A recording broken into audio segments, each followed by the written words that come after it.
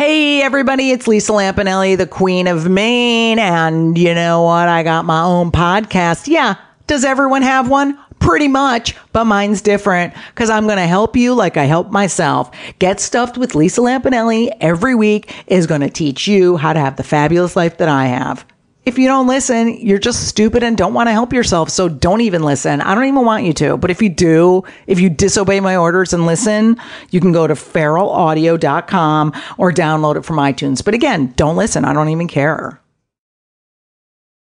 Today's episode is brought to you by Last Rampage, the new true crime film starring Robert Patrick, Heather Graham, and Bruce Davison. And we had the pleasure of speaking to someone involved with the movie. So my name is Alvaro Rodriguez. I'm the screenwriter for The Last Rampage. As a writer, to me, I'm less interested in genre and more interested in character. And, I've written in a lot of different genres, kind of horror genre, thriller, or action movie, or kids movie, or, different kinds of things. And I was always more interested in character and hadn't really quite done something like this before, but was just really drawn to this idea of a guy like Gary Tyson who, had been in and out of institutions from the time he was, a kid, and having sort of raised three sons from behind bars. And how these three sons kind of grew up in the Church of Gary and thinking that their father had been, unjustly accused and unjustly convicted and all of this stuff that they were getting fed from their mom, Dorothy, who's played in the film by Heather Graham. So to me, it was just, I was interested in telling that kind of a story, telling a family story.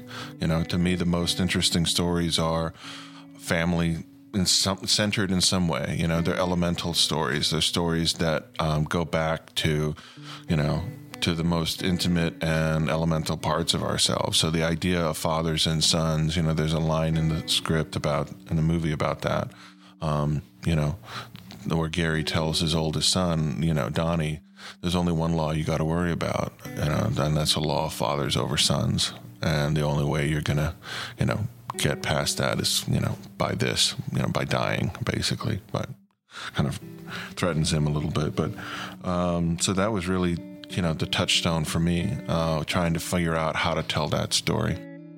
Don't miss Last Rampage, the true story of the prison break of Gary Tyson. In theaters September 22nd and available for on-demand pre-order August 22nd. Find out more on Twitter by following @LastRampageFilm or on Facebook.com/LastRampageFilm. Feral Audio.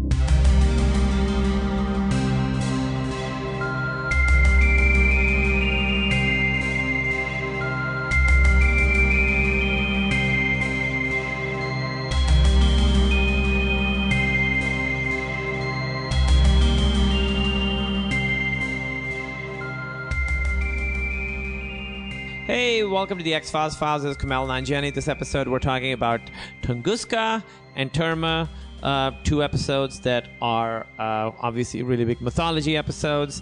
Devin Faraci is the guest. And I just want to plug a few shows I have coming up on the East Coast. September 10th, I'm doing Philly, the Trocadero. September 11th, Boston, the Wilbur. September 12th, the Lincoln in D.C., and in New York, I'm doing the Skirball Center in November as part of the New York Comedy Festival.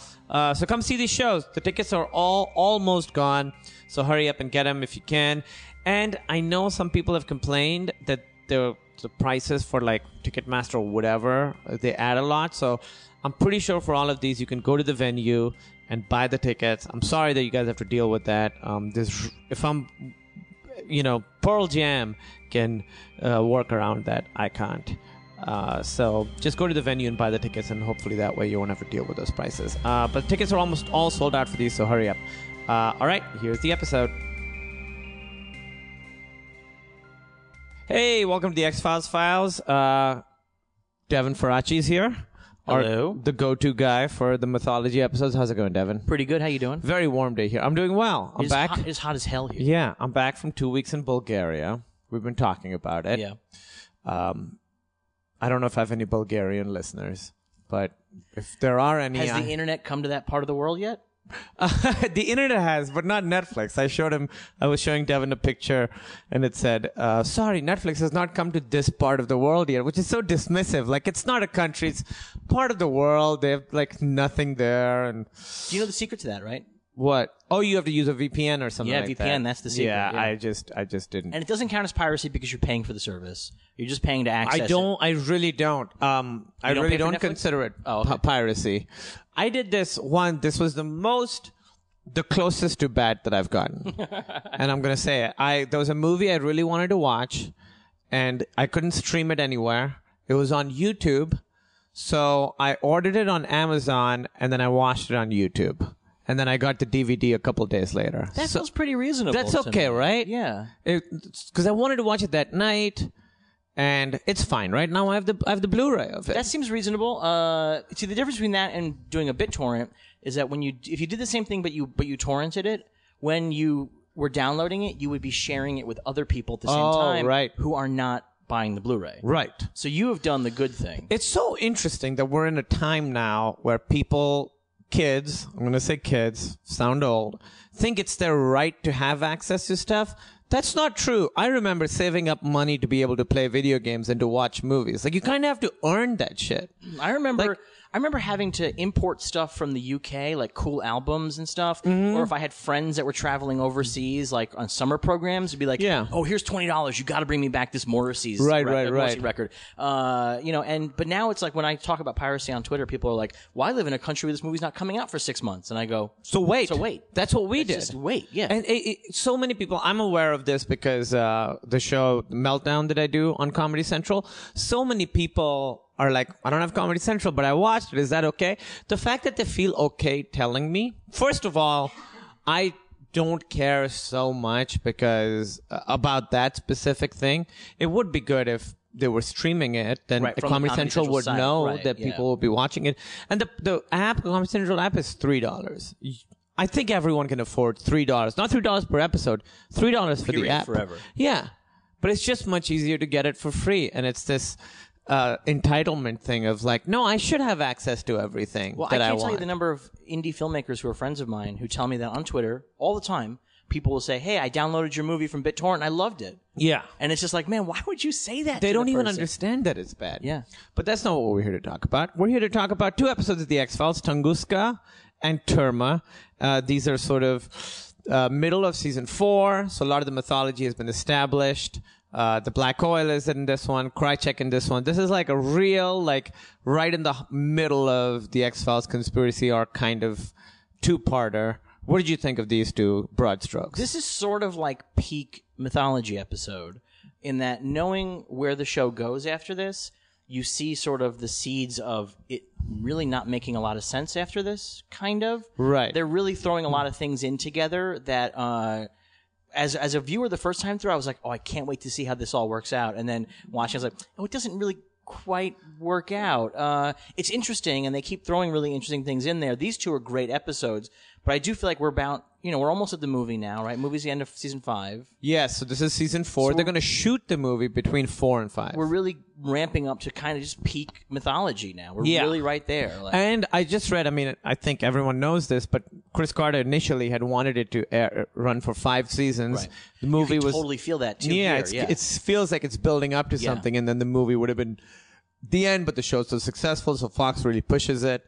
And it kind of yeah, but this is good because it's got that stuff that X-Files is getting really good at now, which is sort of like globe hopping, like making it an international conspiracy, the sense that Russia is doing its own experiments, try to like, so they're all, so I guess it's that they're all sort of in cahoots with the aliens, but on the side, they're developing these vaccines just as sort of an insurance kind of thing. well, there's this fractious nature to the global conspiracy, and and this really reveals that we're not 100% sure who is where. Are they presenting a solidified front to the colonists while also behind the scenes racing against each other? Are other nations involved in different ways? It's well, kinda Japan neat. is sort of involved at one point, right? But like At it's least in on its own way. Like, so it's sort of Right. neat how this all works. That there isn't even though there is the idea there's like a new world order, one world government. in reality, we see that actually Right. it's all kind of fractured. Yeah, and you're seeing that do we want to have like one world order and one government, but then the guy with the most important rock in the world gets stopped by Right. airport customs. Like, figure that out. They should be able to get him this is through. before TSA. It looks different. Everything looks Yeah. different. Yeah. It's so crazy. That airport, I was like, was this how airports used to be? You just walk around. I remember walking people to the airport gate when Oh, yeah. dropping off the airport. You go there and hang out at the gate and say goodbye, or wait at the gate when people were coming off. Yeah. and they would come right off the jetway, and there would just be the friends and family waiting Yeah. right there at the gate. We so all nice. take our shoes off because one guy tried to set fire to his shoe bomb. See, now That's why we all take our shoes if off. this episode had happened after 9/11, we wouldn't be able to bring rocks on planes anymore.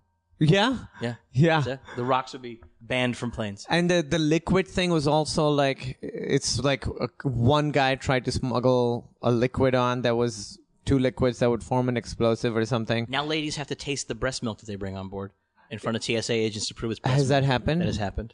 Wow. Oh my God. Yeah.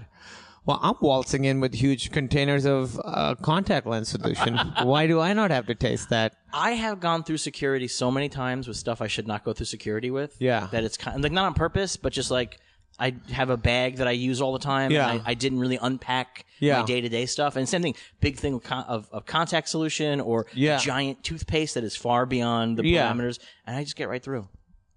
Here's a conspiracy theory. So the last time, so I flew through Germany this time. Last time I flew through Germany was Emily and I were going on vacation in Europe, and we flew through Germany. This was just like this year, like maybe 4 or 5 months ago.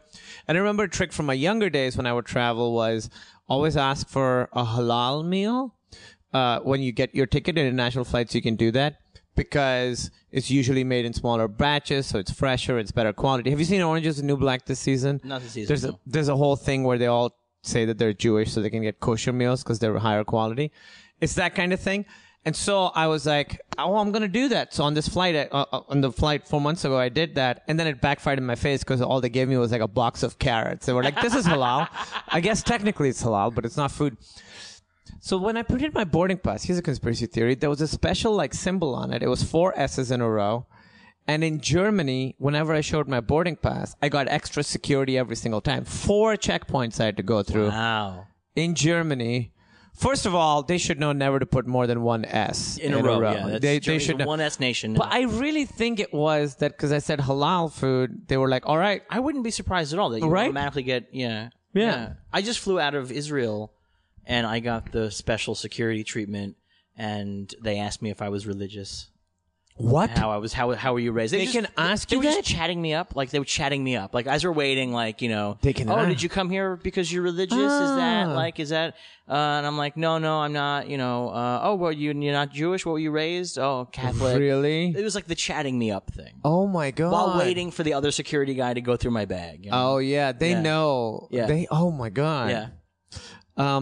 So this episode, it starts with that subcommittee thing, which, it seems like it's sort of intense stuff is happening. Like she's being questioned about where Mulder is. Everyone wants to know where Mulder is. Smoking Man is in the back watching. I didn't get a good sense of what is the subcommittee investigating? They're investigating Where Mulder is. Where Mulder is, because Mulder has been implicated in the death of that guy. It's sort of confusing. There's a lot of... This is a really weird two-parter because there's a lot of stuff that happens that the plot moves along so quickly they sort of just jump past some Yeah. things. It took me a little bit of time to figure out how Mulder didn't get infected by the black... Why did he not get infected? Because he was part of... They were doing The vaccination control- trials. And it worked? It worked, or he was not the control group. He would get in the real vaccine. I'm guessing. I mean, like I haven't watched Because these episodes he in a gets long infected time. at the end of that. For real, Looks yeah. great. Terrific. That chicken wire on his Yeah. face, the barbed wire, super intense. And then you find so that's the Russian people testing. Right. And then we find out that in America they've been testing on old folks Right. at that old folks home. You don't want to get tested for black oil vaccination in any country, but if you're going to pick, America's doing it a little more humane. But America's not working because that lady seems like she's maybe No, it's not working, but it's better to be in a house and not know rather than like In a under gulag? Yeah, in a gulag with like metal wire holding you down. But that's what the subcommittee is exactly investigating. The Well Manicured Man says that he has a friend who can. The guy and who's it just- asking the It just seems questions. like it's just bullshitting. Like they're just wasting time essentially. Yes. they're creating they're stonewalling. More or less is what it seems like. So Yes. I'm not sure if there's like a real hardcore Yeah. reason. It's almost like to let Scully give her something to do because she's not really doing very much in these two. These two she's episodes, got, right. She got a little bit of medical stuff to do. She's got some medical stuff to do. Yeah, because the rock, which is 4 billion years old. Now you know that's based on in '96. Remember that rock that they were like, this rock is proof of life on Mars or whatever. They and talk about it a couple times. In yeah, the soup and opera, since then it's been debunked. That was '96. I looked it up, and this is, I believe, '96 or '97, right around the same time. like Law and Order style, ripped from the headlines. Yes, and that rock is 4 billion years old. Right. That's crazy. That's very old. 4 billion? That is very old. They also referenced Tunguska, which I looked up, and it's an event that happened in 1908. It's a real thing. It is one of the weirdest things that has ever happened. It's weird. Probably a meteor. Yeah, that's what they've probably landed had on. Exploded over Yes. the landscape. The pictures of the Tunguska blast are incredible. Just trees flattened. It took out 80 million trees. Yeah, it's it took unreal. They think it was a meteor that exploded before it hit the Earth, but that there's one lake over there that they think was actually caused by a big meteor fragment. And there's like a lot of like weird conspiracy theories. Is a UFO? Was it a UFO that blew Yeah, up? sure. Was it a black hole that hit a tiny black hole? How was can you have a was it tiny black antimatter? I don't know. These are all just different theories I'd read about when I was Okay. super into this supernatural stuff. That we phased through a tiny black hole. Oh, cool. I like that. It's the biggest one that's ever happened. It's 5 on the Richter scale. 80 million trees over an area of 830 square miles. We're real lucky that it happened like in Yeah. the middle of nowhere. Yeah. Like so deep in the middle of 830 square miles. That's crazy. Because if that had happened over in New York City, Everybody's most of the dead. East Coast would be gone right now. Yeah. We would never have rebuilt it. Yeah. Unbelievable. Did you read the new thing that Stephen Hawking's new theory about black holes? I saw the headlines, but I haven't read it. I feel It's bad. very complicated. It's like That's why I they're. haven't read it. I knew I was. It seems like they're getting very excited about very little, but I'm sure it's a lot. But also, I don't understand it. I read Brief History of Time, and it stopped making sense at a certain point. Yeah. But I read the whole thing.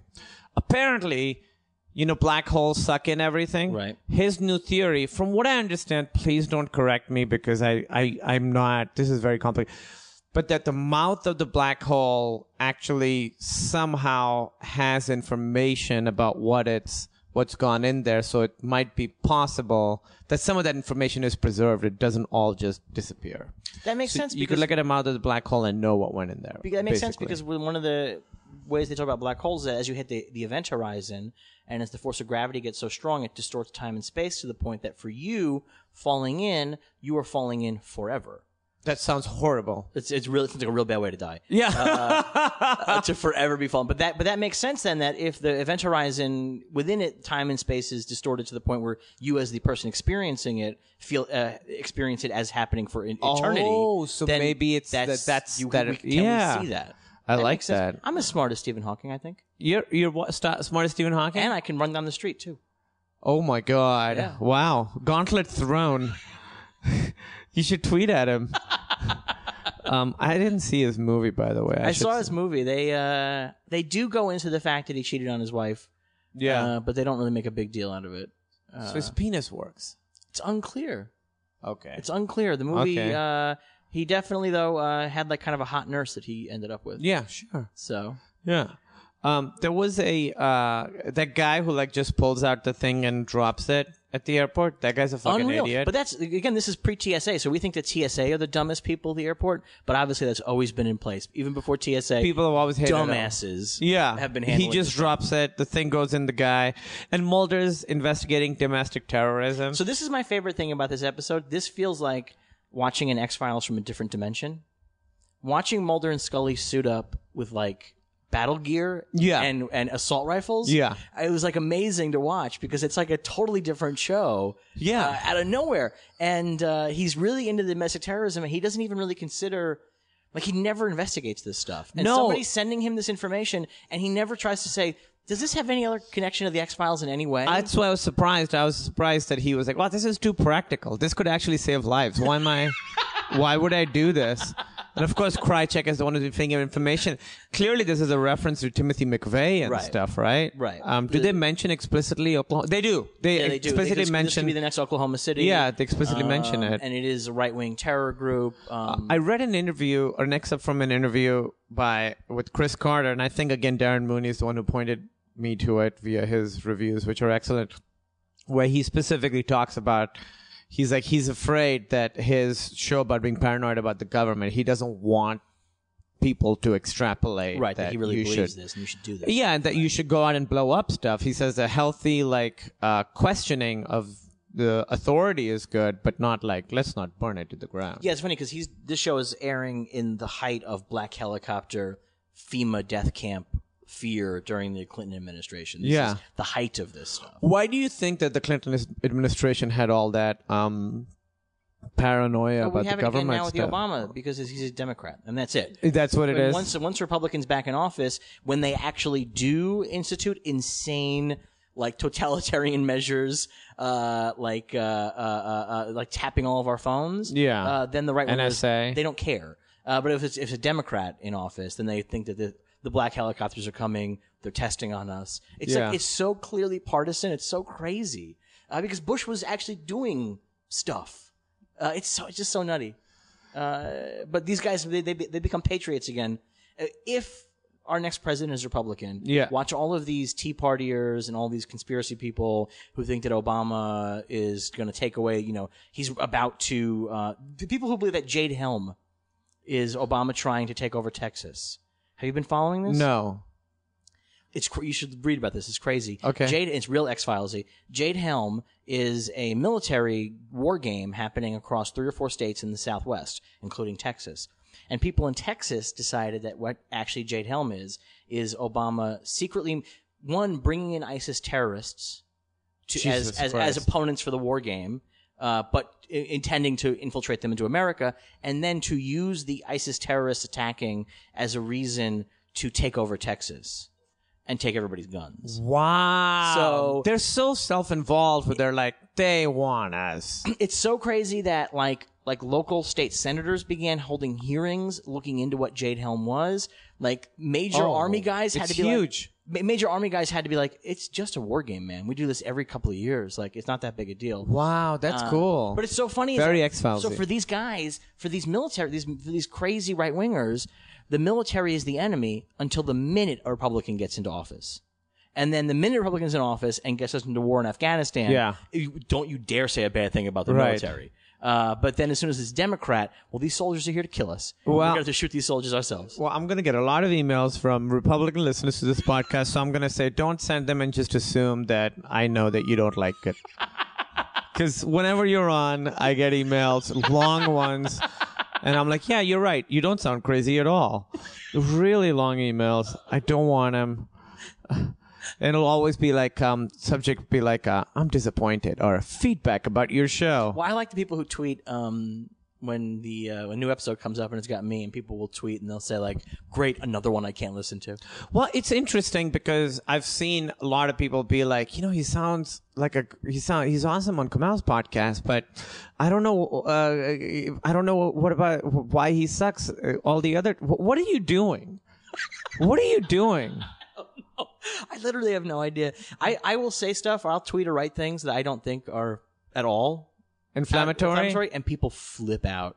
I think it's about people not knowing my tone of voice. So that's like a failing for me as a writer. Yeah. I'm not conveying tone properly. So I think that people who don't know me, who have not really heard me, will read things that I write, and they will read it in like an angry voice or like a totally over the top voice. Yeah. And it's not. So that's my feeling as a writer. but it is interesting. I do see that. I've seen the crazy. discussion on Reddit and stuff of people being like, "Yeah, I mean, he's good on the podcast, but I don't know why He's a monster otherwise, He's yeah. a monster otherwise." I don't think you're a monster. Oh, Maybe you now are. you're going to get emails. There's a great. Well, I'm getting these emails anyway after your Republican run. Thank you for that. Actually, I was kind of surprised. I didn't actually expect to see Krycek. That was a good reveal. And Mulder's insult to him: invertebrate scumsucker whose moral dipstick is 2 drops short of bone dry. It's very well thought out. He's been sitting on that for a while. Like, next time I run into Krycek, I gotta pull this out. Also, the last time we saw Krycek, he was at that spaceship with the black silo, oil. right. Yeah, he was in the silo. How'd he get out? This militia finds him or something, right? No, the militia says that they did not find him, that he came to them. So they don't ever we answer. don't know how. I think this is a case of they're hedging their bets as creatives. Yeah. They Then don't we're want- not going to question everything. Well, maybe in the future we can reveal. There are characters in this. I don't want to spoil it for people who are watching along with the show, but there are characters in the show right now whose other motivations are revealed later on. That's right. And I don't think that that's actually planned. I think they're figuring it out as they go along. Well, yes. And so they left. I think they left Krycek a gap so that they could, if they wanted to Fill it introduce in a character, later. fill it in later. Well, there's interesting stuff because Krycek says kind of something like that when Mulder's like, I want to know the truth. He's like, they're making is it no up as truth. they go along. He goes, it's the most meta aspect. He goes, there is no truth. They're making it up as they go Yeah. along. And I honestly think that's like specific. I think that is honestly meta on purpose. I think they are 100% Yeah. sort of winking and saying that. Hey, man, we're trying our best. Right, we we're didn't know just- this show was going to become huge. Did you know? We're figuring it out, man. We're just following Yeah. what seems really cool right now. Yeah. And it really, but it also works with the conspiracy theory aspect because, as you said, these guys want to establish one government and all this stuff, but it's really hard to get to get everybody on the same page. It's good drama in that way. Yeah. Yeah. I read a review of this episode where somebody complained about that aspect, that having the Russians be separate from the Americans and making it a global battle as well as an intergalactic battle ruins it. But I think it actually really richens it. For me. Yeah, I think so. Because it sort of shows that. It shows like, listen, all of Earth is, at stake. But still, these governments are still sort of resorting to their petty shit. Like, there's still, like, patriotic shit going on, even though it really shouldn't matter because it's aliens. Right, we're all still squabbling tribal idiots. Yes, Yeah. exactly. I wrote down to make it up as I like the sort of buddy comedy of Mulder and Krycek together. It also seems like, because Krycek is called Rat Boy, they call him Rat Boy on the message boards, and they really hate him. So it seems like they're really putting him through the ringer on purpose. Yeah, I think people liked it. I like Krycek a lot. Yeah, he's great. He's great. He's just a really great wild card character. Yeah. And they do a really smart thing with him, I think, in that they keep him just pathetic enough Yes. that you feel bad even though you know he deserves it. Yeah. There's a level where he's getting beat up just enough that you're like, oh, this guy's really getting it hard. And then at the very end, he's revealed to be like the mastermind asshole, the whole thing. Yeah. It was really perfectly done in that way. Yeah, but losing the arm is still like, was not part of the plan, I assume. I still remember when this episode first aired, that reveal of him dipping The tea? his tea with the prosthetic hand. Yeah. I remember like being at home, being like, "Holy shit! Yeah. holy shit!" Like for me, it cool. was like, to see that, to understand at the time the idea that most TV shows were episodic and not serialized. So to create that kind of a change for a character, Yeah. was profound. Yeah. I mean, like, because you couldn't. This was already a show that you had to really watch the show. Yeah. But that really was a thing where it was like, if you skipped an episode, all of a sudden Krycek has no arm. Right. Like, that was a big deal back then. Yeah, and it then was since neat. then, of course, they did That's it with standard, Buster Bluth, lost an arm. So It's a comedy trope. yeah, now it's become a comedy trope. But yeah, it's cool. The losing the arm thing, and it really does. Like when Marita Covarrubias comes in, they don't really explain who she is Yeah, you or really anything. Have to be up to date with You it. really do. Also, yeah. He doesn't even say to her, like, as special counsel of the UN, you can Yeah. help me. They don't even do that. She's It's just like, yeah, I'm going to help you she's out. just like a lady, like in a gown. And Yeah, a it was nightgown. kind of sort of It's a little sexy. fucky to she's a little Sexy. fucky to Mulder. And Mulder doesn't want it, but she's like, let me help you. And he's like, find my cell phone? Like, you're a fucking idiot. Come on, man. When they get the rock And Mulder is upset. Like, it's just a rock. There's no way Mulder would have been like, oh yeah, we found whatever this is, it's going to be amazing, right? It's a little weird where he's like, oh God, this is a bullshit, when clearly it's not bullshit. We know it's something. Well, I guess I see where he's coming from, because Mulder's been at this now for so long and has gotten so high up that he just wants the fucking smoking gun at this point. Yeah. He's so sick of things that open up new doors. Yeah. And so this is just a rock. It's like hard for him to sort of, in the moment, it looks like, I mean, he makes that joke, what did you get for Halloween, Charlie Brown? Yeah. It looks like, you know, the rock in his trick-or-treat bag. Like, it looks like a fucking prank. Yeah. Like, you know, is Krychek pranking him? Is Krychek creating some kind of which he is doing? Yes. He is creating larger havoc. Yes. But Mulder doesn't understand it, but he Yeah. gets the sense that Krychek is fucking him. Krychek's a total trickster. Yeah, he sure is. He's the Loki of the show. And now at this point, do you think that he really is trying to bring down the conspiracy in some way because they turned on him? At least the syndicate? I think so. Yeah. You know, that's clearly what he's up to here.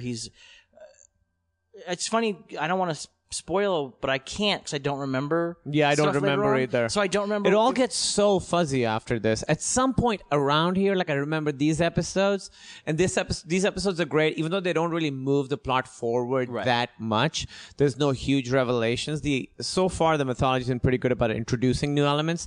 This one doesn't really introduce anything super new. Like the Russia thing is something of the fact that they're trying to do inoculation, having a vaccine, but it's not really like a groundbreaking, huge, crazy thing that you find. But they work really well and they're good and they're somewhat clear in what's happening.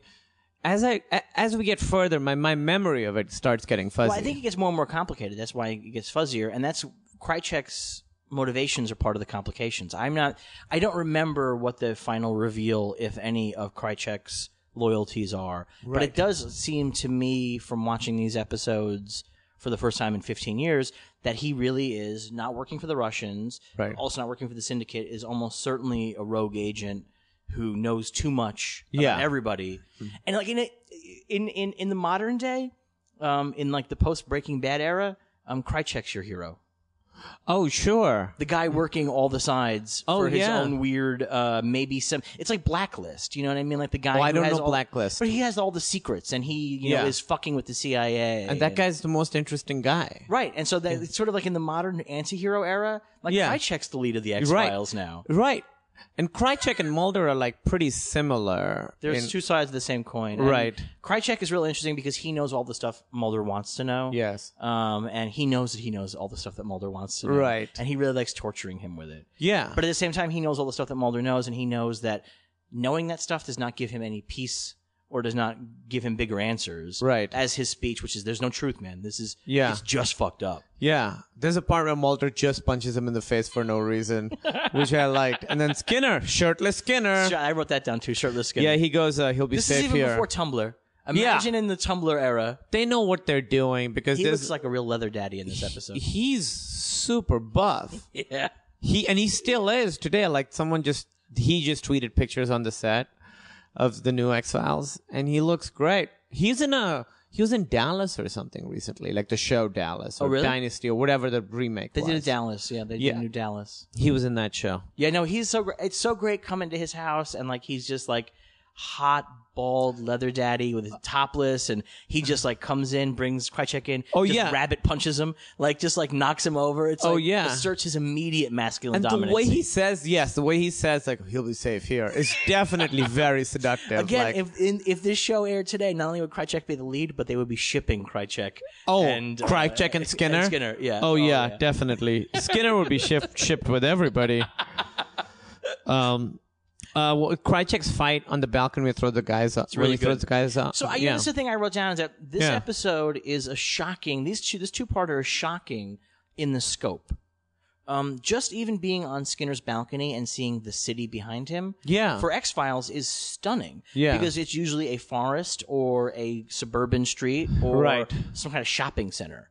And so the city behind him is amazing. The airport scene, where they're actually on the tarmac. Yeah. And you can't fake that. They're shooting at an airport. Yeah. That's really incredible for the X-Files. Oh, yeah, there's a huge explosion. The oil rig explosion at this the end like is sort massive. of the biggest episodes maybe to date. This is the height of X-Files, because I know season 5, it goes down a little bit in popularity, because I remember when the movie came out, it didn't come out, like it came out like a few months too late. I mean, the movie did very well, but season 4 was the height, and 5 like goes down a little bit, probably because it sort of starts getting really complicated. At that time, it's hard to follow. People didn't have DVRs. They couldn't binge watch it to keep up. And I think in season 4, I think, because the audience is growing. It was a different time. I don't think people are going back and starting and binge watching from season 1, 2, 3.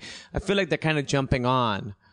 Oh yeah, they're season 100% 4. jumping on. They can't. Maybe they'll catch repeats if they can. Yeah, but there's that's no hard. real way. There's no to keep DVR. up. There's no on demand. There's no Netflix or anything. And I'm trying to think when the VHS tapes even came out, because I in remember the beginning buying it was just those. specific episodes. It was just they just skipped out. Yeah, they just had little two episodes per tape, and it was like 6 episodes a season. But they were so expensive too. I remember they were like a couple $100 a season. I don't think, even if they're available by season 4, I don't think people are going back and buying that. So I think the mythology is sort of a deterrent. I think the one-offs people like, and these mythology episodes are the ones that eventually turn people off because they couldn't just jump in. It's just so funny how this show is like ahead of its time on every possible level. Like it's crazy.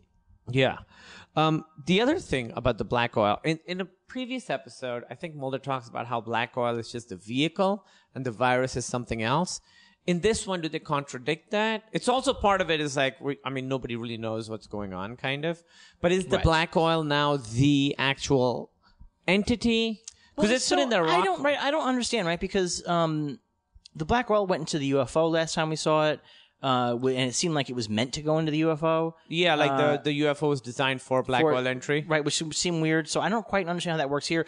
If I had to guess, and if I wanted to like do my fan pasting over of the logical stuff, sure, the inoculation is to stop the black oil, period, so that no matter what's using in it, no matter what they're putting in it, yeah, you're stopping it at the base. Because what's happening is when that guy gets the black oil, the scientist guy who's cutting open the rock, he isn't being controlled by it. He's just sort of frozen. He's just sort of frozen. Yeah, he's comatose by it. It was funny because after watching these, I don't usually do like a ton of research into like what. Usually you're the one that does all the reading about reviews. Yeah. But I was sort of confused by this, and I was like, trying to figure out how it works. And I found a guy who had a very a deep theory about how the Tunguska black oil is weaker than the one that they had access to before because of the heat of the explosion of Tunguska. Oh, wow. Because it had been underground for so long, because they only just discovered it recently. Yeah. So stuff like that made it a weaker thing, so that therefore it wasn't controlling people in the same way. Okay. Although at the same time, if it's only a vehicle, then it makes sense. then all it does is just shut you down, allowing the alien presence to then control you. Okay, so the black hole could be the thing that shuts them down, and then the alien virus controls you, but here there's no alien virus. Right. Wow, we really made sense of it. I think we figured it out. may have solved it. This is a huge breakthrough. We may have solved it. In this one, Mulder's really bossing Scully around quite a bit. Find out about the rock. Call me as soon as you can. He does that a lot, and she's not on board for the rock thing in the beginning. She's really like... they put Krychek through the ringer. Well, this is an interesting episode because they're apart the whole two-parter. Yeah, they really They're are. consistently apart. He comes in at the end. He comes in at the end and has a hissy fit in a Senate subcommittee. He really does. And I thought it was such a great moment when Skinner walks in and sees him and doesn't even nod at him. It was just like, he's here. Like, you're not surprised. They've been looking for him at this point for the whole two-parter. And he sees him, doesn't even bat an eyelid. Just like, of course, yep. It's funny because we've hit a point now in the show where obviously the structure is to keep them apart for big mythology episodes, right? Because she needs to remain cover a more ground. Yeah, well, she needs to be a skeptic, right? Too. You can't have her seeing the shit that he sees, right? Because then you'd ruin. But at the same time, I do feel like actually they could have kept them together because the black oil is something that she believes in. Right. She knows it exists. So even if she saw the Russians testing it, it doesn't make a difference. Right. It's sort of interesting how they're kept apart. I feel like this is the kind of thing, again, if we're talking about how this works in 2015 versus 1996, I think this is the kind of stuff that would have the audience kind of getting irritated in that, why is the girl got to stay home? Right. I get that too. And I get that. There's a certain point in this two-parter where I was like, all that she's doing is covering his ass. She's like, really this is not a partnership right now. That's the problem. She doesn't have very much to do. He tells her what to do, and she's kind of covering for him. it seems like it was sort of reverse engineered, not in a bad way. Shows Right. do this all the time Right. to put Mulder and Krycek together. Right. Which is and a great duo, and that really works. It right. works. It really, really works. But a lot, I think, really good shows do that, where they're like, "All right, which two characters haven't been together? What makes sense? All right, let's put Newman with Elaine or whatever." I think that stuff works really, really well. And clearly, they reverse engineered that. Right. It couldn't have Scully in the equation, so Scully's not there. But I did wish that she had a bit more to do than she does. It would have been nice if the stuff like going to Florida could have happened before Mulder got back, just to give her a proactive thing to do. Yeah, to okay. investigate the old folks' home. If she Yeah. had, instead of just hanging out in the lab Yeah. and looking at the guy who's in a coma. Yeah. If she had been proactively investigating, Yeah. I think that would have been pretty cool. I thought that the opening of the second episode with the cold open with the woman who's going in the back to get suicided or whatever, I thought that was really good. That worked really well. That was really good. Because it kind of is like because it ends with the last episode ends with Mulder getting the black oil on him. Then it starts up and you're in Boca Raton or wherever, and you're like, what the fuck? Why am I watching this? But then it ties in with the black oil. It's really cool. And it's really smart because the show had become in the previous episode so global and about a global conspiracy that to bring it to just a little house and that looks like a regular place and to sort of reassert the everyday horror, I think is really smart. I think it's really smart. The show does really a good job of taking this big global conspiracy, as you said, but then also situating how it affects like specific people's lives. Right. Like Mulder's like not cellmate, but the guy that next cell over Right. who says that he was a geologist. Right. And he said he was a very famous geologist. Name one fucking geologist. Who's a famous geologist? Who has ever been a famous? Name one in history. Anyway, I guess it was that guy. That guy was the one famous geologist of all time.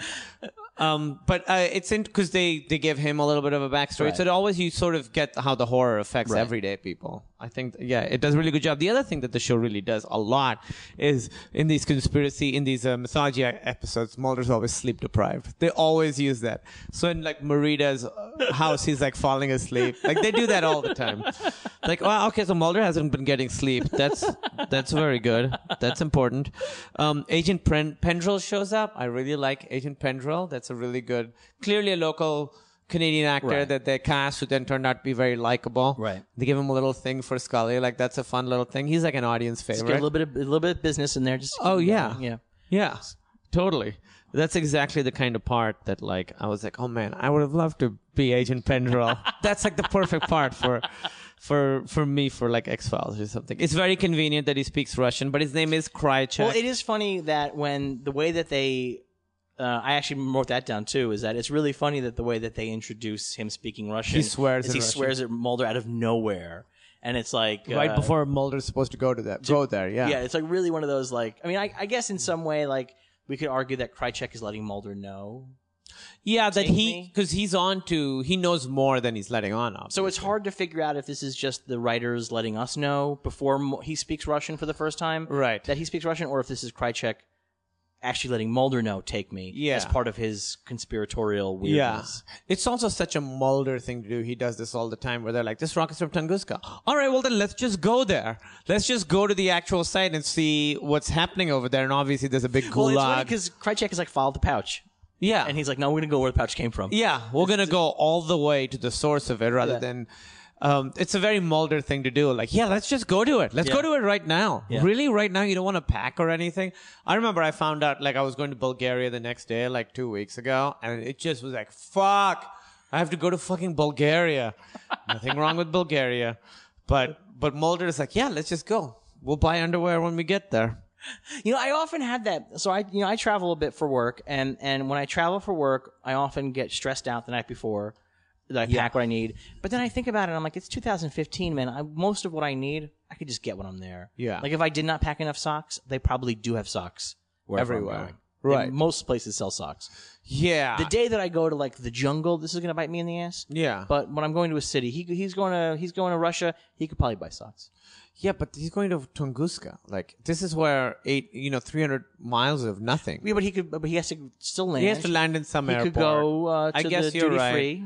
Yeah, you have to buy adapters for your cell phones to plug into the wall because it's a different thing, right? Yeah. Most things, by the way, now do work like iPhones and all Apple products. You can just plug into a wall anywhere in the world and they'll charge. Really? Yeah. Not in Israel. I couldn't. I had to beg. I actually brought my wrong Oh, adapter. you have to buy the little thing, but not the actual step down, step up voltage thing. But the thing to actually plug it into the wall. Or just the because thing that changes the shape of it. shape of it, Yeah, yeah. you have to do that. Yeah. That you have to do. That's a real pain. But most things like the Xbox, even with that, you can't plug into a wall. You have to get a step down Okay.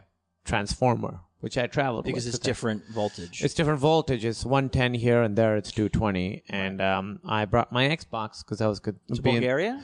Yeah, because I was going to Bulgaria and I didn't know what it was going to be like. Very glad I did. It was also like we would start working at 1 and working at like 1. So it was like weird times. So I would kind of go to bed at like 4 every night. That's hard nerd cred though, like that you brought your Xbox to Bulgaria. Oh, like yeah. you didn't like your thing wasn't like I'm going to catch up on books. No. It was like I'm bringing my Xbox. No, I brought my Xbox and I played. Okay, this is weird. This is a little bit of a tangent, but I think I was alone in Bulgaria, kind of sleep, like on this weird sleep schedule. I was kind of jet lagged. I was working almost every day. There was not many people speak English. Like some people kind of do, but it's not really. So I was like just very unbalanced. And for some reason, I got really obsessed with, in Pakistan when I was a kid, 1992 Cricket World Cup, Pakistan won. Spoiler alert. And I remember being really into that World Cup and everybody being really into it. I remember that I remember waking up at like 3 or 4 in the morning because it was in Australia, so the time was off, waking up with my dad and watching these games. And I remember everything. I remember like specific highlights in my head. I remember when the finals happened, Pakistan versus England. Yeah, that's the only battle we've won. That the teacher set up a test that day, so all the kids we had to go to school, and we all, as kids, talked and were like, nobody's going to come. And out of 30-some kids, 4 showed up. And the test didn't happen. And there was never a makeup test. The teacher never brought it up again. It was her like, all right, you win this round. So for whatever reason, while I was there in the middle of the night, I started watching highlights from this World Cup from 23 years ago. And just like regressing to a childhood, like happy times. And I would like tear up watching it and stuff.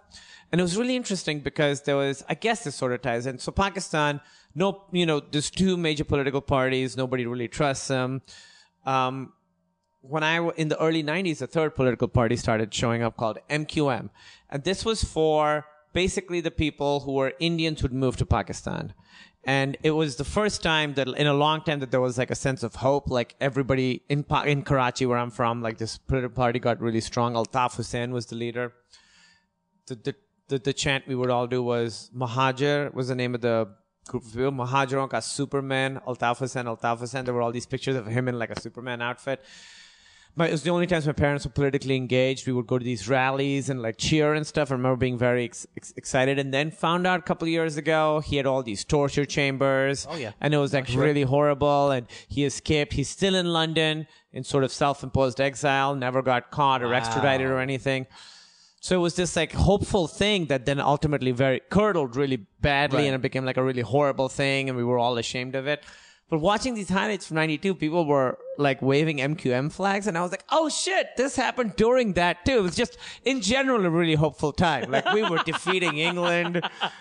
MQM was going to save us all. It was and so I was like in the middle of the night in Bulgaria, just like watching these highlights, trying to find full-length matches because they last like 8 hours, and being like, oh, I could just watch this. But I didn't find them, just found highlights. Anyway, that's a digression. I always like the conversation between well-manicured man and cigarette-smoking man. They're always so vague. There's really a good thing going on between these two where you really get the sense how little well-manicured man respects cigarette-smoking man. Oh, yeah, he's like the dirty soldier guy. Soldier. He's like, we're doing really important work, and you're the thing that we have to deal with just to make it work. It's really fascinating, and it's really cool that it happens on his little horse ranch. Yeah, that where his like girlfriend gets killed by the badass Russian guy. But it's cool to have that because it sort of gives a sense of sort of the old money nature of these guys. I mean, the guy who has the horse doing the hurdles or whatever they call it in his backyard is the money guy. Yeah. Just watching him be like real shitty. There's like a line I wrote down. He says to cigarette smoking man, "This will take more than good aim." It's a which great. is like that's fucking harsh. Like all that you are is a fucking hitman. Yeah. And then later on, Cigarette Smoking Man shows up and he goes like, You need someone of my talents. with my talents. Yeah. Yeah. And I Again, like Cigarette Smoking Man is also a little like Krychek in that he's sort of this like scruffy blue collar kind of guy who's just like a survivor who just like makes things work, you know. They really have deepened him quite a bit at this point, and he's a real character now, despite not really knowing a lot about him. Yeah, well, he's a real character. A couple episodes ago, or maybe just the episode before this, was Musings of a Cigarette Smoking Man. Oh, this was his origin story. Yeah. Oh, okay. That's when that happened. But also, it's some of it's recounted by the Forrest Gump episode. Yes, it's the Forrest Gump episode, and Chris Weitz, the director, who was and writer who wrote one of the new Star Wars movies. Yeah. I can't keep track of how many Star Wars are coming. There are one every year. So there's a Han Solo one with Chris Miller and Phil Lord. It's going to be awesome. Episode 7, Rogue And One, that's- Episode 8. Episode 7 is J.J. Abrams. J.J. Abrams. Rogue One is the guy that did Godzilla.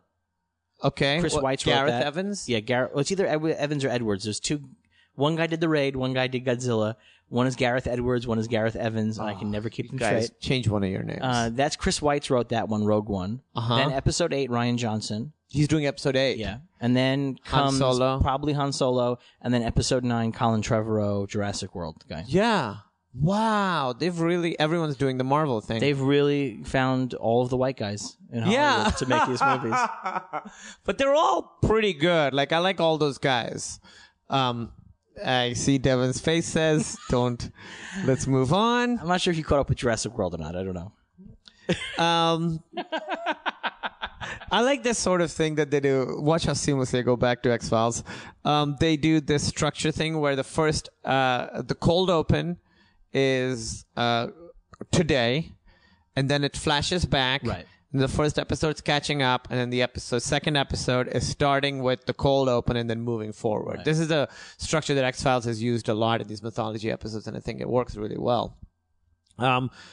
I just wrote down they're getting whipped by a dude on a horse. That's got to be some sort of brony fantasy, right? It's real Planet of the Apes stuff. I like Yes, that kind it really of stuff. is. There is, if ever I was to end up having been gay, it would have been because of Planet of the Apes and Star Trek. And this episode has both the things that I like from these, which is dudes on horses, like attacking people on foot. Yeah. And then also from Star Trek, and this is like the most personal thing I'll ever reveal ever, is like dudes like topless, like getting like tested on or like in terrible danger. The idea of in a TV show, like your hero having his shirt off, is the most vulnerable thing he can be. Oh, and that happened on Star Trek a bunch with Captain Kirk. And for me, Yes. that was always like, oh, Kirk's in trouble right now. He's been trapped. His and shirt's shirt is off. off. Yeah. And this is only first season because he got too fat after that. But it was always like, so for me, that's like that pulpy, like. Because also this is a period when guys had their shirts off and they didn't look like Schwarzenegger.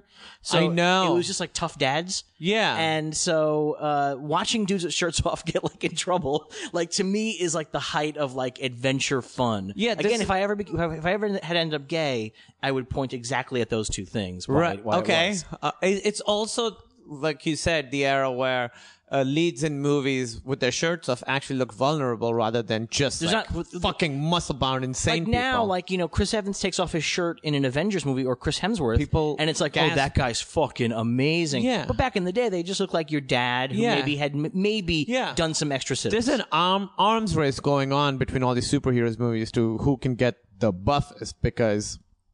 I mean, who's winning right now? I remember in Superman in Man of Steel when he has his shirt off in one scene, it's just like I honestly couldn't breathe for 30 seconds because I'd never seen a guy that looked like that. It's rain. Isn't it interesting though that It's now crazy. Their shirts come off and you're supposed to be like really impressed, but back again, it used to be the shirt came off and you were in trouble. It's a very different use. They also today, this is the real dark secret. They use CGI. Oh, to make him buffer? Uh-huh. I know that they did in 300 and that they like painted on. Well, they literally, I was on the set of 300 and they literally spray painted the muscles on them.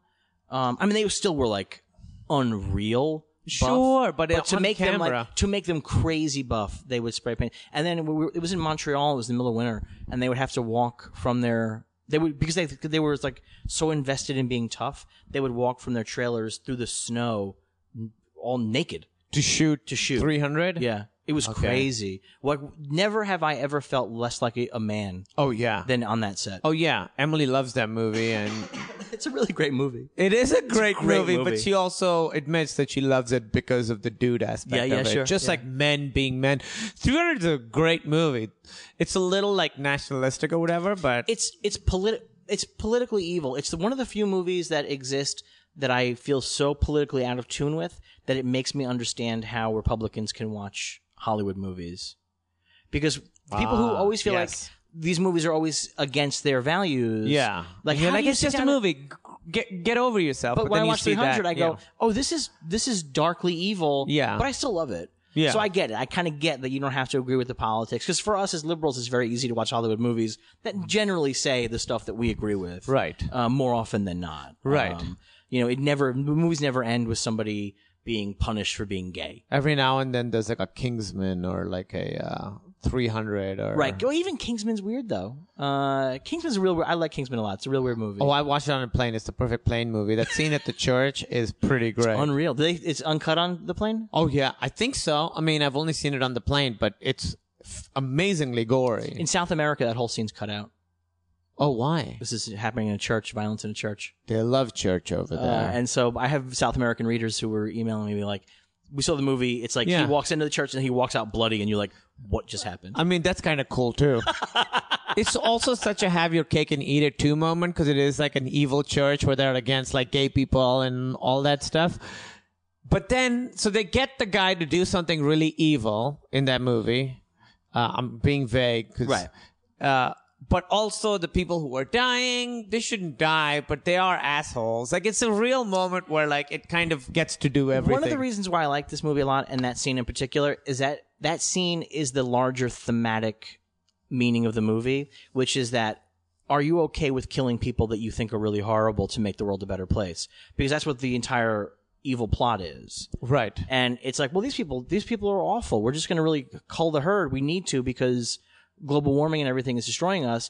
And so when you're watching that scene where he's in the church, hopefully the movie makes you have both that's those right. things at once and be like, oh, these guys do deserve it. Oh, but they don't really. But they And so don't really. It's sort of the larger. It's got to be fun. Right. But it's got to have some sort of repercussions. it's sort to of the it, too. larger thematic point Yeah. of the entire movie. Yeah. I think it's actually a brilliant film. I really liked watching it on the plane.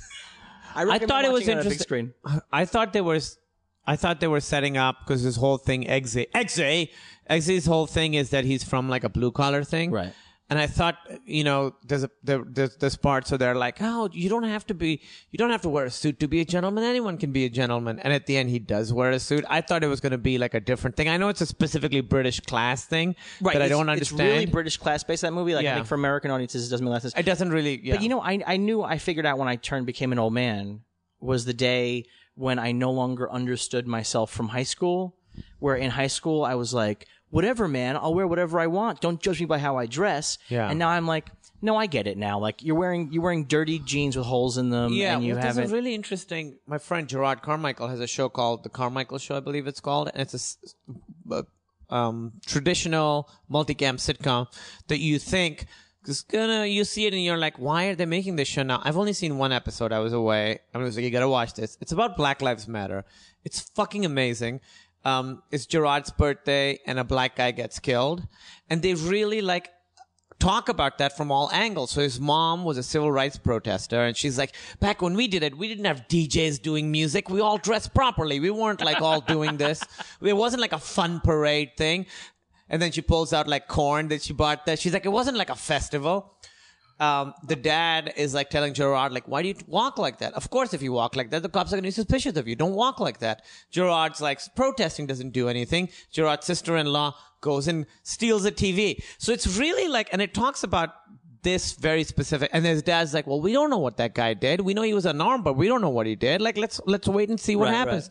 It really attacks this very, very, current debate issue from like all angles. It's really cool. That sounds like an All in the Family kind of and thing. It's yeah, I think he was sort of influenced by all these things, but it's a very traditional multicam sitcom. That's great. And all of it's like funny and it has punchlines, but it really does and his girlfriend is like very excited to be part of it. Like she's like, I got arrested. That was awesome.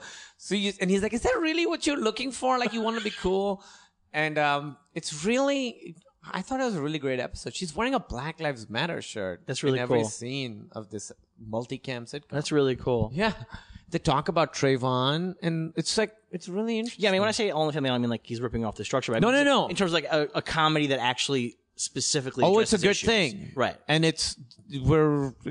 none of them do that anymore, Right, which is yeah. why it's interesting.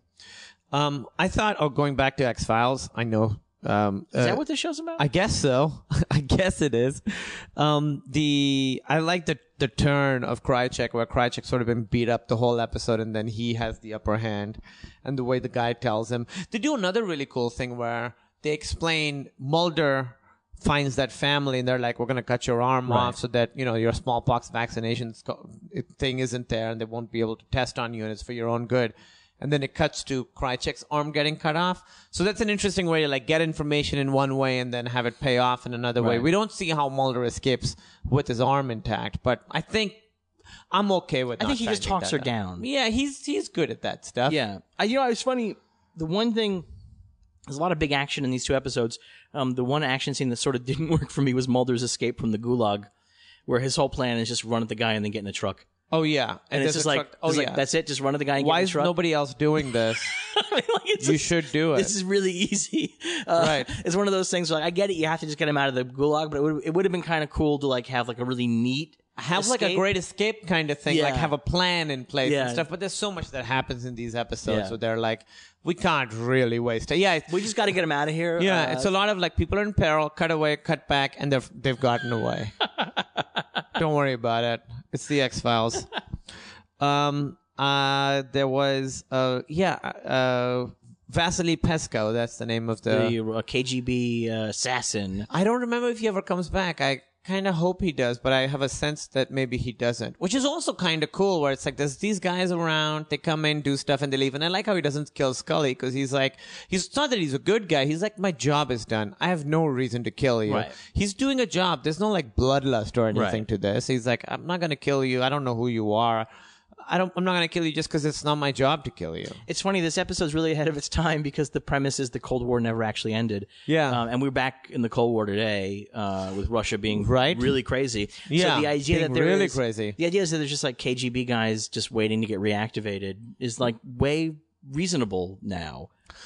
Yeah, it's have you read that theory that Putin might be really, really autistic? No. There's this theory that he has some of the physical symptoms or signs of someone who's autistic. He doesn't make eye contact and all that stuff. It's an interesting theory. Obviously, we're never going to find out. Right? I mean, probably. There's, Yeah, he's we're not He's not going to over take the there. tests. Yeah. No, he's not going to take the test. He's like, guys, turns out I know why. I have to be careful. I like a Mulder cellmate guy who says it's wonderful, the persistence of life, even though it's horrible, this black oil thing. And he's like, he kind of wants to kill himself, but he also sees the beauty in it. That's a nice little character for that guy to have. It could have been nothing. There's a nice metaphorical idea in the idea that he has this shiv that he's made to kill himself that he will give up to Mulder to help him get free. Yeah. Damning himself to remain in the gulag and Do not die. Yeah. and helping Mulder get out. There's something that's in the weird X-Files way very hopeful about that. Yeah. No, it's kind of beautiful.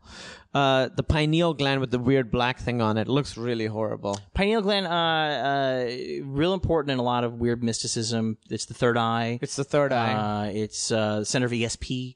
I just watched, what's the fucking... From Beyond. Yes, I just watched Big From Beyond. pineal gland movie. Oh, great. I mean, like a giant penis coming out of your head. It's great. Emily and I got into 80s body horror, and we watched like a bunch of them one week right before I left. We watched Society. Society, the shunting. Sure. Society's great. Yeah.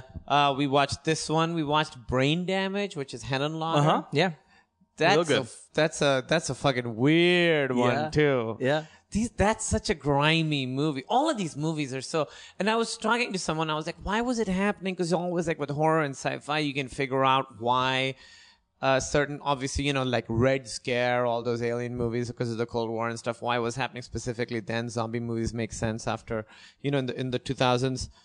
Why is the things infecting the body and changing? AIDS. Yeah. And before that, herpes was kind of a big crazy it was thing. Just STD stuff. Yeah, it was sexual it makes perfect revolution. sense. Also, the 80s are the era of fitness. The stuff that we take for Oh, yeah, granted Buns now. of Steel. This is where that all came from. Before the 80s, like, it was like jogging. Like, it wasn't like the idea of being like really buff did not exist in the general public until the 80s. So that all it's that self-loathing of the body that begins in the 80s in a big way. Oh, that's so interesting. I used to have a lot of Mad magazines, like a ton of them from all eras. And so I got a lot of like, my window into America and Western culture was through that. And I remember a Mad magazine where they really made fun of jogging.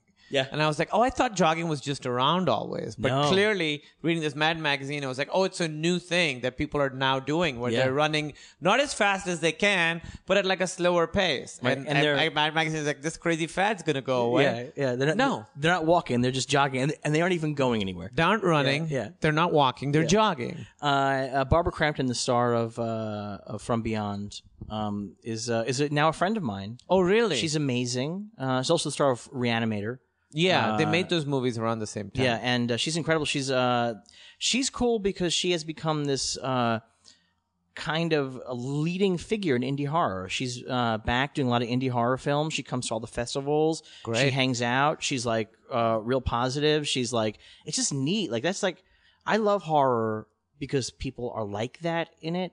You know what I mean? Like, and this, I guess, sort of goes to the X-Files things. The way that the fans and the creators interact in these worlds of the dark Yeah. genre stuff, because you have to really care about this shit to make this shit. Right. You can't just do it. Like, if you're, I've seen people who just do it. but there's not, but there are people that do it because it's a stepping stone over, but it doesn't really work the same way. These movies that you watch from the 80s, people that made them loved the stuff they're they making. love them. And now I think like there's a lot of good horror happening right now. People who love that stuff are making it again. Yeah. And so the relationship between the fans and the creators are really great. I think it's one of the things that X-Files did really well as well, because the guys making the show obviously liked the shit they were making the show about. Yeah. They were, even though the mythology doesn't always track.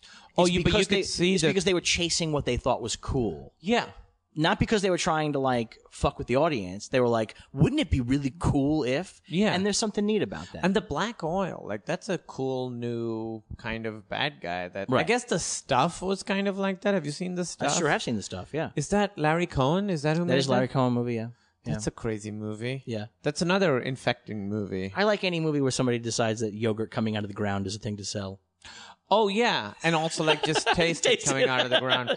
Not so much crazier than actual yogurt, which is like came out of a cow's udder, and then we whatever we did. You do whatever wonder we how did. some of that stuff got found. This has been just sitting here in a corner for 6 weeks. Yeah. might as well We should taste it. taste it. Oh, it's kind of gross. I can't believe anybody likes yogurt. I don't like yogurt. Flavored yogurt with fruit, granola, I'll buy. Frozen yogurt. Frozen yogurt's ice cream. It's barely yogurt. By the way, in Bulgaria, they're doing stuff with dairy that we're not doing with dairy. A lot of warm yogurt is happening, sort of sitting out kind of stuff. I remember the first day I saw all the food, and I consider myself like an adventurous eater, but it was a lot of like chunks of pork floating in stuff that I was like, I'm not going to try it. And Beck, who's in the movie with me, Beck Bennett from SNL, he tried everything. He tried the yogurt drink. He did everything. I was like, I'm just going to take the chicken skewers because I know what that is. Remember when I was in Romania, we visited a studio, and they were trying to convince everybody that Romania is the new Hollywood or the new Vancouver. And There's a huge studio there. And so they brought out all this traditional Eastern European food, and had a feast, and nobody touched it. It was Yeah. just like, oh, this is gross. This is like, this is, I can still see what part of the animal this is. Right. And it's just floating in its own grease. And Oh, yeah. And it was, you'd bite into it, it'd be really gristly and impossible to chew. Yeah. I become an adventurous eater, stuff that I didn't think I would, that seemed exotic when I was younger. And now I understand that it's like boldly flavorful and exciting, but Eastern European food. Anything with spices, I'll do. Weird meats are where I draw the line. Like, I wouldn't eat horse meat. This place had horse meat. I've had horse meat. I do it. The French eat horse meat. The what? The French French do? eat it, yeah. I don't want to. Yeah. See, the it question sounds for me so- is would I eat dog? Would Like, you? If I was like in China where dog is actually on the menu, I might give it a shot. I love my dog and I love dogs, Yeah. but at the same time, It's arbitrary in a way. it is sort of I mean, arbitrary. chickens aren't the dumbest. Are they? Pigs No, are really smart. Yeah, and pigs I are love smart. eating those motherfuckers. I don't eat pigs, but for many reasons. Oh yeah, that guy was well manicured man was sleeping with that doctor.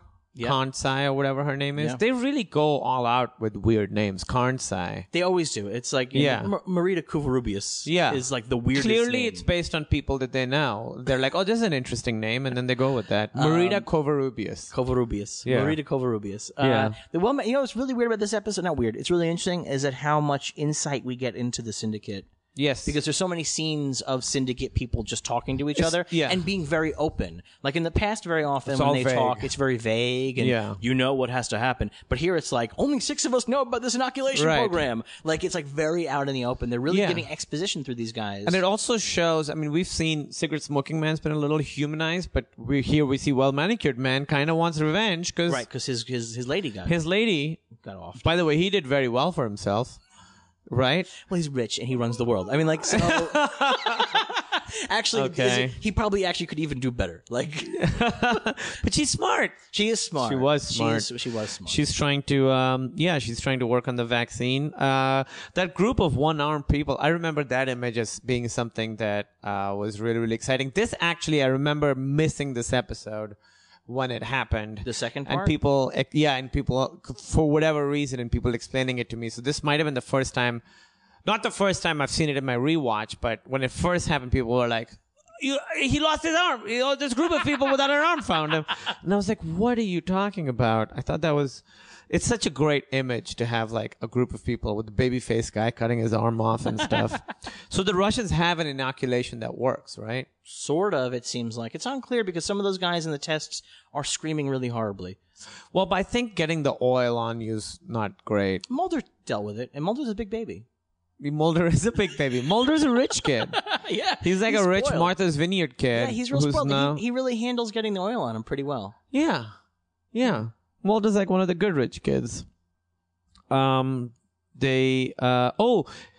was like, it's that Russian KGB guy there, cigarette smoking man, kind of, but like more badass. Yeah, a little more. He's probably what the cigarette smoking man was back in the day. Yeah. You know what I mean? Now he's, he does kill all the old people, which is pretty badass, I think. He kills all of them. All of them die. You have to.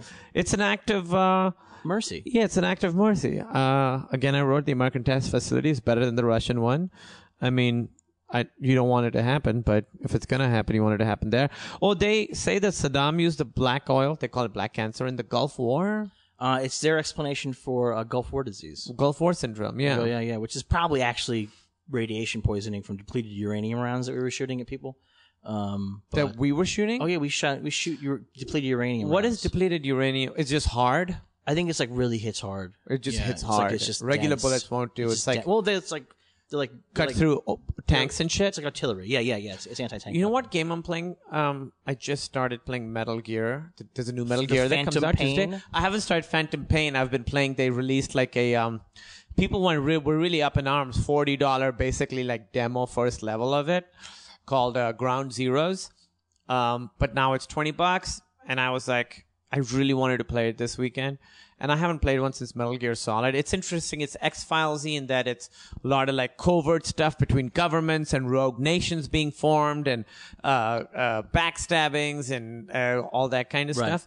The story starts back in like 1918. It is fucking crazy. So on the flight all those over, games are. you gotta look up the story. Like I just was like, all right, what do I need to know before I play Ground Zeroes? And they were like, read this shit. It's insane where the main guy, Solid Snake, is actually a clone of the bad guy, Big Boss. Big Boss, yeah. And Big Boss, you play as Big Boss in this, and apparently Phantom Pain is where Big Boss goes from good guy to bad guy. So you've seen like in the future where Solid Snake is good and Liquid Snake and, so Big Boss was Naked Snake. And he gets bestowed on him the honor of Big Boss by the American government because the Japanese think that's what we're doing over here. Like, the British are doing Sir. We're like, you are the big boss now. That's what they think we're up to. So, and you distinguish bad Big Boss because he has a shrapnel thing in his head. Okay. That's how you distinguish it. So in this game, so you've seen Big Boss being good early and you think Big Boss being bad later, this is the game that bridges it. Okay. It's interesting, but it's also clearly like making it up as you go along. But it's like really kind of fucking cool. The Metal Gear mythology is so complicated and weird. Those games are so weird. It's so bananas. I know someone who's developing it for a movie. Jordan Vogt Roberts. Yeah, who I is it know out? as well. Oh, yes. it's Oh, out. yeah. I have asked him. I said, how many scenes of this movie will take place underneath a cardboard box? How many scenes will Snake be under a cardboard box? You gotta have that homage in there. Also, with 70% of the dialogue codec conversations that are about absolutely nothing at all. Yeah. Just like total weird pop culture codec conversations. I mean, it's but this new one, the Ground Zeroes, is pretty great. Yeah. And there's a store in LA that's selling the other one early, but they're selling it for $80 instead of $60. And I will not. Although I understand you got to fight the GameStops and the Amazons of the world, so you got to kind of do whatever you. But that seems crazy to put it on sale at an inflated price. Means they're not going to ship you the next game. Not gonna what? They're not going to ship you the next game. They're going to find out that you're breaking street They've date. been doing this for years. Oh, really? Yeah, there's this Facebook page Is that it you World join 8? that they have to approve. I'm not gonna say what it is. World 8 has the best sign of any video game store. It's not World 8, so. Okay. There you go. But it is another one that I know that I've gotten games from before, and they have it. But I'm still playing my Ground Zeroes. It's really, I read the story. It's fucking crazy. And it's good because it's got like the Russian stuff in it, Right. And it's interesting. Like we haven't like made when Ground Zeroes came out, we hadn't like. The Cuba thing hadn't happened yet, so there's like it's like slightly older with that. It's really cool. Mulder likes to make prison rape jokes a lot. I've noticed he does that a lot in a lot of episodes he's done. That's not cool anymore. That used to be No, cool. It's not cool anymore. You can't make prison rape. When Jared got arrested, most people were just on Twitter yelling at other people for making prison rape jokes. I mean, that Jared thing is crazy because in the beginning they were like, "Oh, it's his coworker." Turns out it was his employee and him were doing it sort of together. Like they found like what are the odds? We found each other. Do you know? I don't mean to say that what he was doing was not horrible. It was horrible, but the weirdest part is that he was sharing it with another dude. Yeah. That's the part that I can't get my head around is like, how do you broach the subject of like, I like to look at little kids naked? Yeah. And then how do you then go to like, hey, check this thing out and emailing? That is so weird to me. I mean, how do you have that conversation with the other yeah, person? like one thing, like being like a horrible criminal pervert on your own, like in like a shame-filled thing. I get that. But like having like a community where he was asking. I think that's part of the thing with the internet is no matter how weird your thing is, and there's a good aspect to it, there's obviously a bad aspect to it, it sort of becomes normalized because you find other people doing it. So I think if you're a pedophile, you find like a message board or whatever with 100 other people doing it, you're like, I'm not so crazy, it's not so bad, all these people are doing it. But how do you broach that subject in real life? There's a lady who said that he asked her to put a camera in her child's room. Yeah. And you're like, how do you get to the point where you just feel like that's an okay thing to say? I think it does happen because you're normalized from the internet where you like see it happen all the time. And it's good where you like find other like-minded people who like some weird... About your nice weird stuff. Your nice weird stuff. Right. Like, horror movies you like or whatever. Or, even like weird sex stuff you find, which is like great. Weird consensual sex stuff. Yeah, right. weird consensual sex stuff. But then also this happens. It's just so weird. It's so horrible. Man, I hope that in the new X-Files, they deal with the impact that the internet has had on Fox Mulder and his pornography interests. I would think that would be great. I know what happens in one episode, and I kind of know what happens in another episode. Well, don't tease us. Just don't even say anything. Hey, man, I know everything that happens in one episode. It's so great. God, I hope I'm not the worst part of it. Anyway, the usual tagline of "The truth is out there" is replaced with "E pur si muove," which is what Galileo said apparently, and yet it moves. And yet it moves. Yeah. That's his and that's that sort of echoes. It's like that's like a way cooler version of Mulder's little hissy fit in the Senate chamber. Yes. Where he's like, "Why is this so hard to believe?"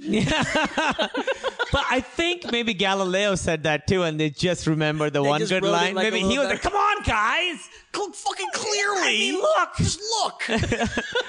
you fuck." Yeah, he's having a little hissy fit too, and we just remember. You know what? I like the naming conventions of X-Files episodes. The first episode is Tunguska, Which is what happens in the second episode, right? Yeah. but then this second episode is called Terma. Yeah. And at the end of the episode, they go to a place called Terma. But I think classic X-Files smartness, Terma means a couple different things. And one of the interesting thing that Terma means is in Indian mythology in Buddhism. No, it's not. Oh, Buddhism. right. It is Buddhism. It's Tibetan Buddhism. It's the hidden treasures of teachings. The idea that there are hidden treasures that are metaphorically were actually buried or hidden in the ground or in the water in the 8th century, but less metaphorically the teachings that are passed on. So it's these hidden treasures and truths. And I think X-Files. 100% on purpose. Yeah. Like it's like really like the idea that they are literally buried in the ground where this rock comes from. Yeah. Is 100%. And also on the purpose. truths that Mulder's trying to find are buried. I love these naming conventions where they put these little things it's such in a there. smart show. It really And they were didn't doing talk it down again to the before it audience. was all easy. I was able to find half the shit on the internet, like on my phone while taking a dump. Like back then, like these guys like knew it. Yeah. They wouldn't it be cool if we use this? The Gulag stuff is based on a couple of Russian books that I don't have the names. Solzhenitsyn. Is that what it's called? No, it's the author. That's the author? Solzhenitsyn. I'm not going to look it up. But yeah, he had written a couple of books from the Gulag, and they use that as their research. It's so cool. They probably just read that shit because they're real smart. This is what Chris Carter said about the thing we talked about earlier with the McVeigh thing. Am I putting ideas into people's heads? Other groups out there right now who've made big news are saying they don't trust the government. I don't want people to confuse what I'm saying with that political agenda. And it's weird. A lot of people contact me saying they are or were in the loop. There's an enormous number of conspiracy theorists out there, and they're trying to get me to tell their story. So I could hear, apparently he waited a long time to tackle like the militia thing because he was like afraid because he doesn't want to be saying that these people are right or whatever. Right. It's an interesting sort of space for him to occupy at that time. And then this guy, Morris Emery Franklin III, wrote that he says Mulder and Krycek as representatives of the respective countries, suggesting that perhaps 90s Russia is not so much an ideological opposite to the United States, but a grim reflection. Mulder becomes an unwilling test subject with his black oil inoculation, but emerges stronger, having survived his ordeal. Mulder is a survivor, the winner of this personal war. He is the United States after the Cold War, the last superpower. He still has odds with his own government, unsure of his own future, blah, blah, blah. Krycek is not fortunate. Like the USSR, he is broken, literally and figuratively disarmed. He has collapsed into despair, returning to the underworld from which he sprang, blah, blah, blah. Because after the Cold War, they weren't doing so well. Right. So it's interesting reading of it. I got this again from Darren Mooney's review. That is the disarmed is really interesting. It's interesting, right? Yeah, it's a very specific thing. I like that a lot. But although at the same time, in classic X-Files fashion, it turns out that Krycek, while set back, is not defeated in any way. No. And is in fact a step ahead of everybody else. Oh yeah, he really is. 18 million people on average watch these 2 episodes. And this was like a medium rating show back then. Yeah. Right? Every time I'm on that's the thing I want to talk about the most is how back then 18 million people was like, well, I was all right. We did okay. I mean, that's like the headline making. How today. do you feel right now? I've read all these articles about how we're like, well, the FX guy did a talk about how he says we've reached like peak scripted, like there's too many scripted shows. And he's like, there's too many good scripted shows. He's like, there's a lot of good shows that nobody ever finds because there's so much good TV. He was saying that it feels like it's sort of hit a saturation point and that it's going to start like going backwards. Do you have an opinion on that? Do you think like that we're going to start scaling? Because like I have friends on shows that are really good that nobody's ever talked about or heard of. I have actually hit the point now where I begin to get resentful. When there's a good new show? Oh, this show's great. You got to watch it. Oh, fuck give me a fucking break. Like Yeah. Mr. Robot. Yeah, I know. I don't have time for Mr. Robot in my life. Mr. Robot now. Like, Halt and Catch Fire. I don't have time for these things. Yeah, I liked it better in the first season when Halt and Catch Fire maybe wasn't that good. Yeah. Everybody was like, it's all right. Yeah. But now second season, I'm like, this is the best show on TV. yeah. And I'm like, shut up. I can't I don't hear need this. that. I don't need you telling me about the Americans. I don't want to hear this. Yeah, I have a limited amount of time. Like, there's only so much that I can do. I tell enough people about Hannibal, and now they're like, "Oh, good. I'm glad that it's canceled, so you can like stop talking about it." Well, you can catch up on it at least now. Yeah. No, it's weird. I mean, I agree. The thing is that there's so much need for content we are in the golden period where they're actually making good content. Yeah. And eventually they're going to figure out that content is content. They don't need to make it good or not. Oh, it's called content. Right. I mean, even the name of it, I hate that term that people use all the time because it's just like, oh, it's a jug. Just fill it with something. Right. It just needs to be something. It doesn't have to be good. A lot of like internet people, like Vine people or like YouTube people will say making content. And to me, that's like so indicative of how it's clearly something just to get advertisers on board. Did you read the article about the Vine guys? Yes.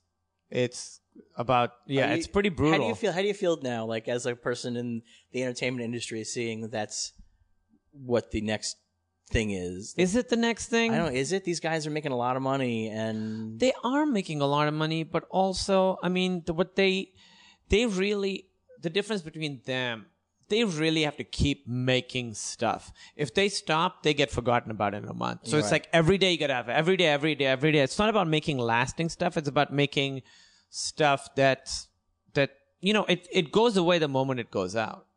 I was talking to someone who used to be sort of big in the online video world and now is, more mainstream. And he was like, the hardest thing back then was just like, you have to keep making. So, because as soon as it goes out, people are like, where's the next thing? It's gone. It goes away.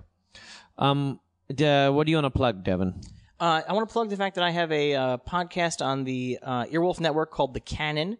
Along with LA Weekly film critic Amy Nicholson. Every single week we argue about whether or not movies belong in the canon of great films. When is this going to be up? Very soon. The next episode we're doing is we're pitting Let the Right One In versus Let Me In, the remake. Ooh, I haven't seen Let Me In. And we have I've heard it's great. We have a pretty vicious fight about the remake versus the original. So if you're into that, we'll be doing that. And also you can find me every single day at birthmoviesdeath.com, my day job. That used to be Badass Digest. Now it's birthmoviesdeath.com. Birthmoviesdeath.com, yeah. I'm excited about going to Fantastic Fest this year. I decided I don't think I'm going to do the debate. So I was going to wait till after we were done recording to find out. Why don't you want to do the debate? I just don't want to get hurt in the face. You won't get hurt. I just don't want. You won't get hurt. Because we start shooting right after that. I can't have you won't get hurt. thing on my face. You're not going to have a thing on your face. So let me guarantee to you right now that we will create an environment for you where you are both comfortable and safe and fun, and it's going to be good. You're not going to get hurt. I guarantee you. Okay, we'll talk about it afterwards. I'm very excited to do Meltdown there. And they asked me to be a juror, but I can't do it. A lot of time. I can't get there like 2 days. They want me to get there 2 days earlier, leave a day later. I couldn't do it. I would love to do it. I have friends who've done it and it seems awesome. Well, that's why you're going to box instead. So okay. Trust me. All right, we'll talk. It's good. I'm going to plug. Email Kumail if you want him to box. Tweet at me if you want me to box if you're going to the Fantastic Fest thing. I have some East Coast tour dates coming up. September 10th in Philly at the Trocadero. September 11th in Boston at the Wilbur. Don't fucking make a joke about that date. I've heard it all. DC at the Lincoln. September 12th. All these are almost sold out, so please go and buy them quickly. And for the New York Comedy Festival, I'm doing the Skirball Center in November. So just go to the New York, and that show is also almost sold out, so come see those shows. They're all going to be super fun. September 11th here in LA, the New Beverly showing Airplane. Oh, they are? Yeah. Are they really? They are, and it's one of those things where you're like, huh. That seems like. And Quentin Tarantino programs it himself now. Yeah, so that's what makes it more like, huh. Yeah. All right. September 11th, we're going to go see. I'm probably going to go see Airplane, I think. Yeah. Well, I'm going to be doing comedy and not mentioning September 11th at all. If I'm mentioning it, something has gone very, very wrong. All right, guys. Thanks for listening. Feral Audio. Hey, everybody. Do you like getting stoned and watching a movie? Or just watching a movie? Well, then check out our podcast, IMD Weed, where we and a guest go to the movies and discuss it after. A movie review podcast with a little token twist, get it? Oh boy, but hey, you don't have to smoke weed to enjoy this podcast. You should enjoy watching movies, though. Subscribe to IMD Weed on iTunes or your favorite podcasting app.